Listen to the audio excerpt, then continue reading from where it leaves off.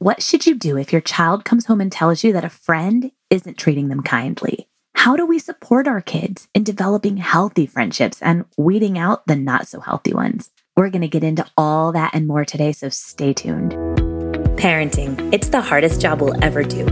Most of us are tired, stressed, and counting the minutes until bedtime. But what if raising kids could feel just a little lighter? I'm Dr. Hillary, a licensed psychologist and mama of 3. And you're listening to the Raised Resilient podcast, where each week we tackle tough parenting topics. And I help decode behavior and empower you with tools and strategies so that even the hardest moments make more sense. Because parenting is hard, no matter how you do it. But I can help you go from barely surviving to parenting in a way that feels good for you and your child. So warm up your coffee and grab your earbuds. It's time to raise resilient kids. Hey friends, welcome back to Raised Resilient. I'm your host, Dr. Hillary, and I am so glad you're here. In today's episode, I'm answering a listener question, and our listener is wondering about how to support her 7-year-old daughter as she navigates friendship dynamics. This can be really tricky to navigate as a parent. How involved do we get? Do we tell our kids if we think their friends are not healthy for them? We're going to jump into all of that in just a minute. But first, I just wanted to remind you of an amazing free resource that I created for you. It's called 6 Mindset Shifts to Ditch the Overwhelm and Parent in a Way That Feels Good. Here's the thing. If you're in a place right now where parenting doesn't feel good, if you're frustrated with your child all the time, if you are losing your cool constantly, if you're overwhelmed, if you're feeling like, I really want to try gentle, conscious, respectful parenting, but I feel like I'm going to get nowhere without punishments, then this guide is literally your first step into a place where parenting actually feels good. And that is my goal for you, is for you to parent in a way that you genuinely feel good about, for you to parent in a way that feels good to your child. This guide is going to give you the foundational mindset shifts that we need to make as parents in order for us to start seeing the hard moments differently. We can't show up differently until we start to change the way we are seeing the hard moments. The exact same behavior can feel so different to us as parents when we have the right perspective. And that's exactly what this guide is about, is helping you get that perspective so that you can show up to parenting in a way that feels good for you and your child. So go grab your copy today. It is totally free, and you can get your copy at raisedresilient.com/mindset. And if you have already downloaded your copy of this guide and you found it helpful, I would love to hear from you. Email me, Dr. Hillary, DRHILARY @raisedresilient.com. Your experience with this guide helps other parents, and so I would love to hear what you thought. And as a little fun bonus, if I think your words will be helpful to other parents, I might share them on a future podcast episode, with your permission, of course. So send me an email and let me know what you thought. I would love to hear from you. Okay. So now let's get into our listener question. Our listener writes, I have a question about helping our children manage friendships.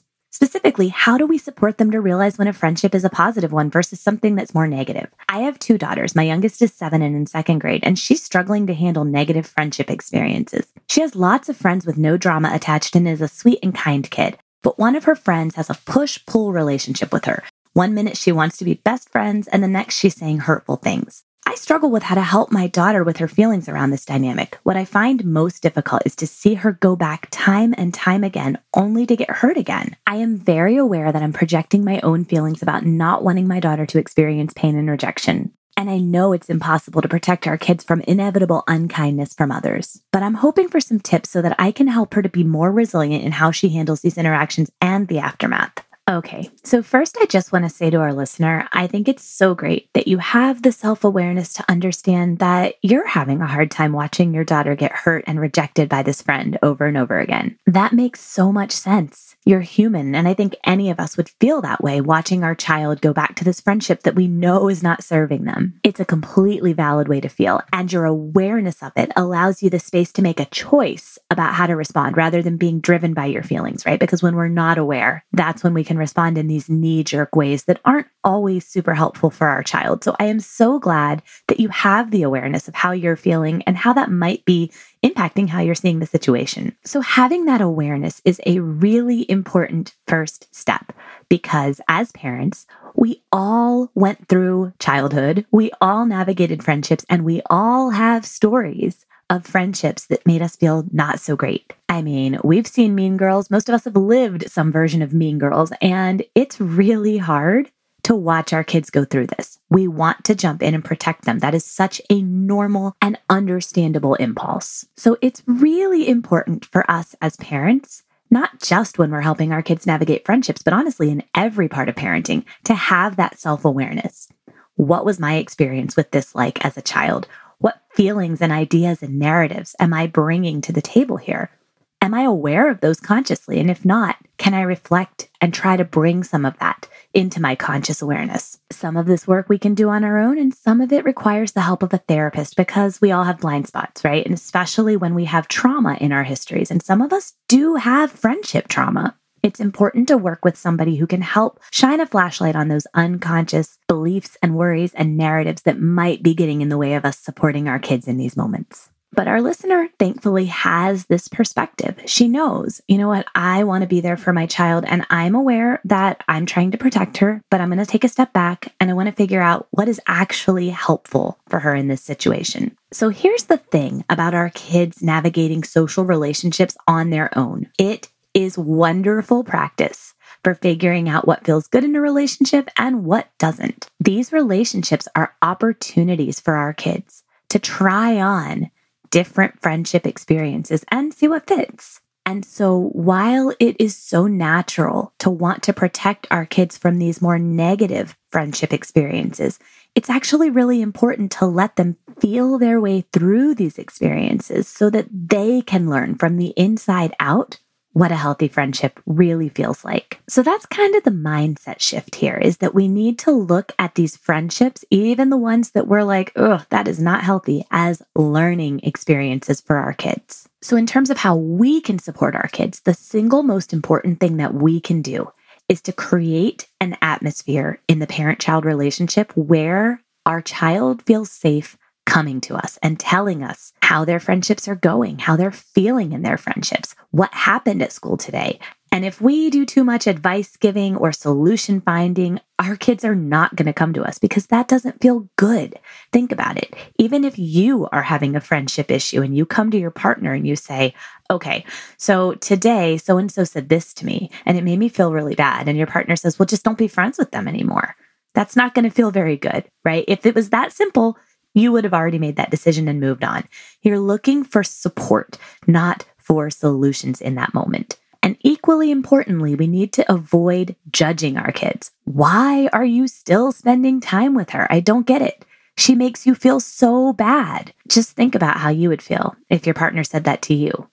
You would start to feel like, oh, well, why am I still spending time with her? What's wrong with me? Or the opposite might happen and you might get indignant and kind of shut down. Okay, my partner clearly doesn't understand my friendship with this person, so mental note, I am not going to talk to them about it anymore. We don't want our kids to feel like that when they come to us and tell us about friendship dynamics. So instead of offering solutions and instead of judging, why are you still doing this to yourself? We need to hold space and get curious.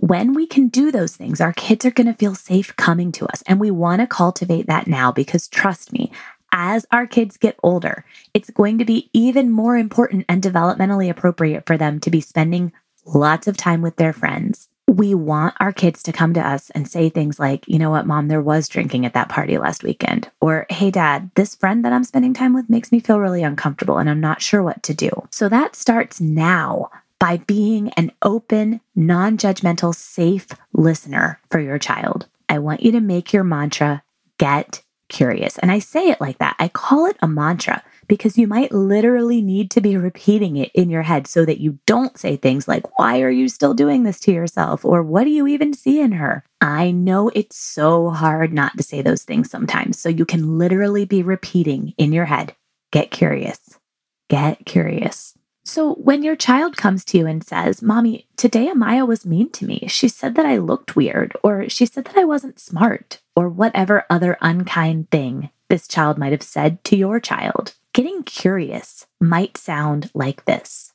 Wow, thank you for sharing that. So yesterday Amaya was really kind to you, and today she said something that hurt your feelings. Is that right? And then you might say, tell me more about it. Or what was that like for you? You can also validate and say, that sounds really tough. And then ask your child, how did you handle that? Again, what we want to say is, oh my goodness, that's so mean. Why would she say that to you? I wouldn't spend any more time with her if I were you.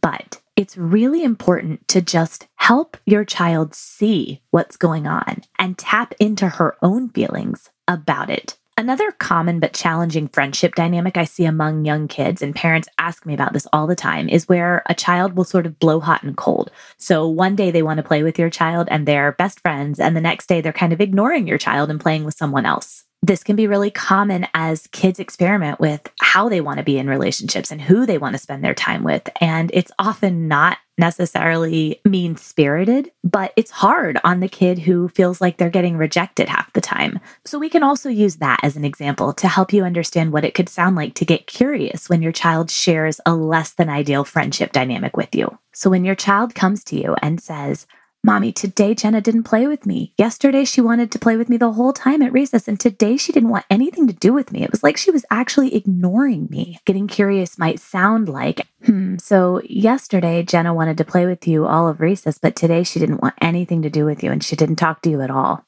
That sounds tough. What was that like for you? And then your child might say something like, it was bad. I felt really bad and I didn't understand. Or it made me feel really sad. I felt like she didn't like me anymore. And then you might validate, I really get that. I would feel pretty bad too if my friend wanted to play with me one day and then not the next. And then again, you're going to get curious.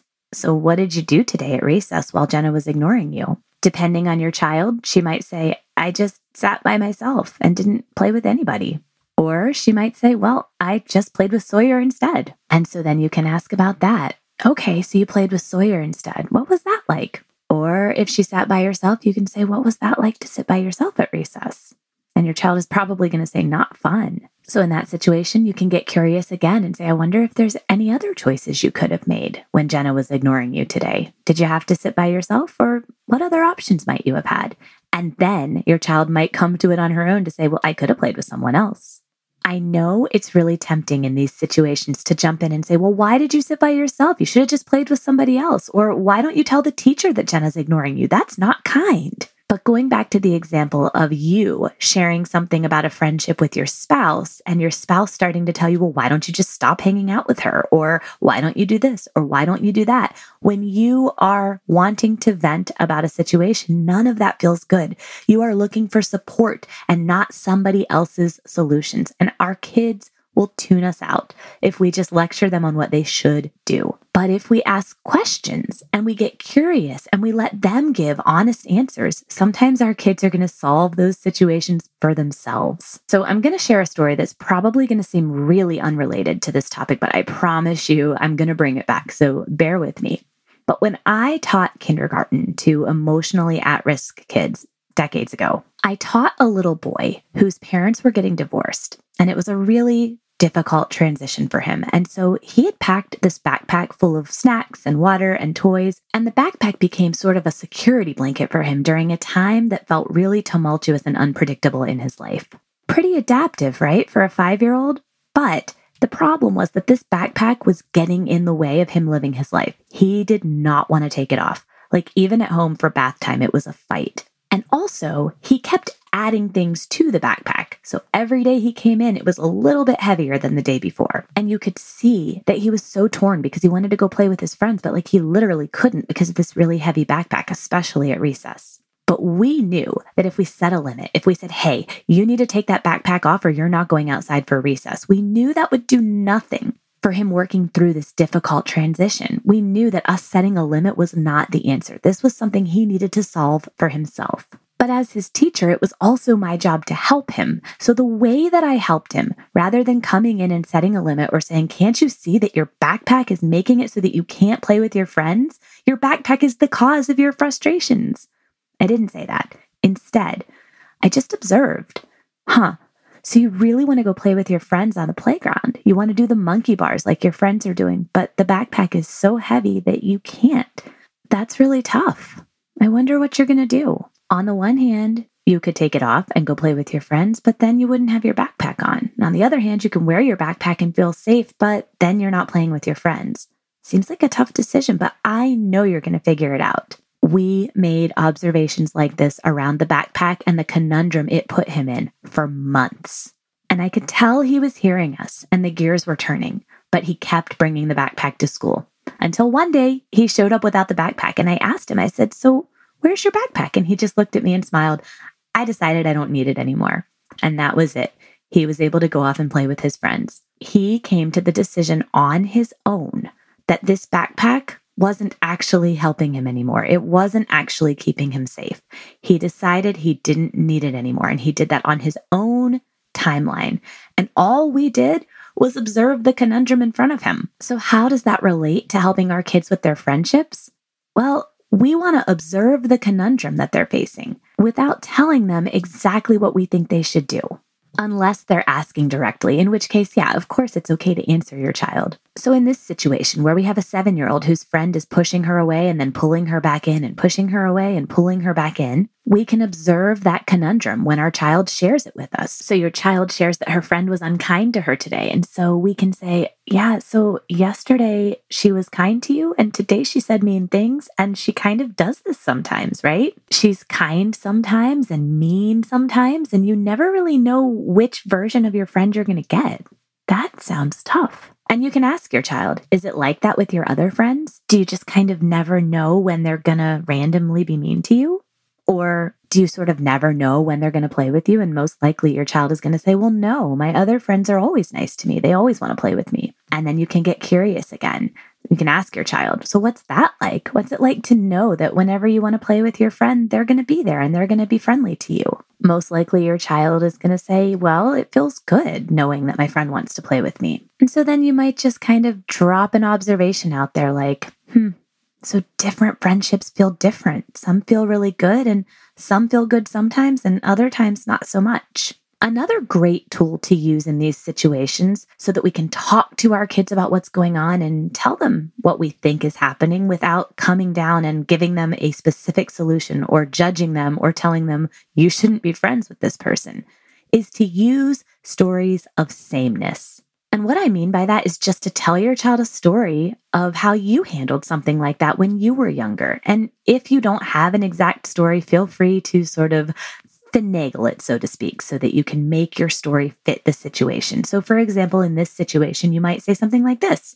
You know, when I was in 2nd grade, I had a friend just like Jenna. She would want to play with me some days, and other days she would play with other girls and totally ignore me. And it was really hard. The key here is to keep it about you. Don't try to draw direct parallels. I promise you, your child's gears are turning. Most likely, your child's going to say, well, what did you do? How did you handle it? And then you can say, well, you know what? After a while, I realized it didn't feel good to be friends with this person who I couldn't count on. So I just kind of started spending my recess with other friends. And then on days when that friend did want to play with me, I invited her to join me and my other friends. And on days when she didn't, she just did her own thing. And it didn't bother me because I made friends that I could count on. Another really helpful thing you can do is to ask for your child's advice on a similar situation you're facing currently in your own life, or create one if you need to. So, for example, you know, I have this colleague at work who is really kind to me sometimes, but other times she says things that hurt my feelings. I'm not sure what to do or if I should say something to her. What do you think I should do? This is great because not only does it help your child problem solve in a way that feels safer because it's one step removed from their lived experience, but it also helps them problem solve using their full brain rather than their limited emotional brain that tends to rule the show when they're solving their own emotionally laden problems. Plus, it's really empowering for us to ask our kids for advice. It shows that we trust them and we value their opinions. So that's always a great thing to do if you want to feel connected to your child. The key is to do it in a way that empowers your child but doesn't burden them. So don't ask your child for advice on situations that you actually are really triggered by or struggling with, right? This is more of showing your child that you really do value their opinion on things that you already kind of have a handle on, but you're interested in knowing what they think. Again, you do not want to draw direct parallels. It's really important to let your child draw her own parallels because we want her to figure this out for herself. Remember that the goal with friendships is not for us to come in and say, I judge this one to be good and this one to be not so good, and so you shouldn't really spend time with that person.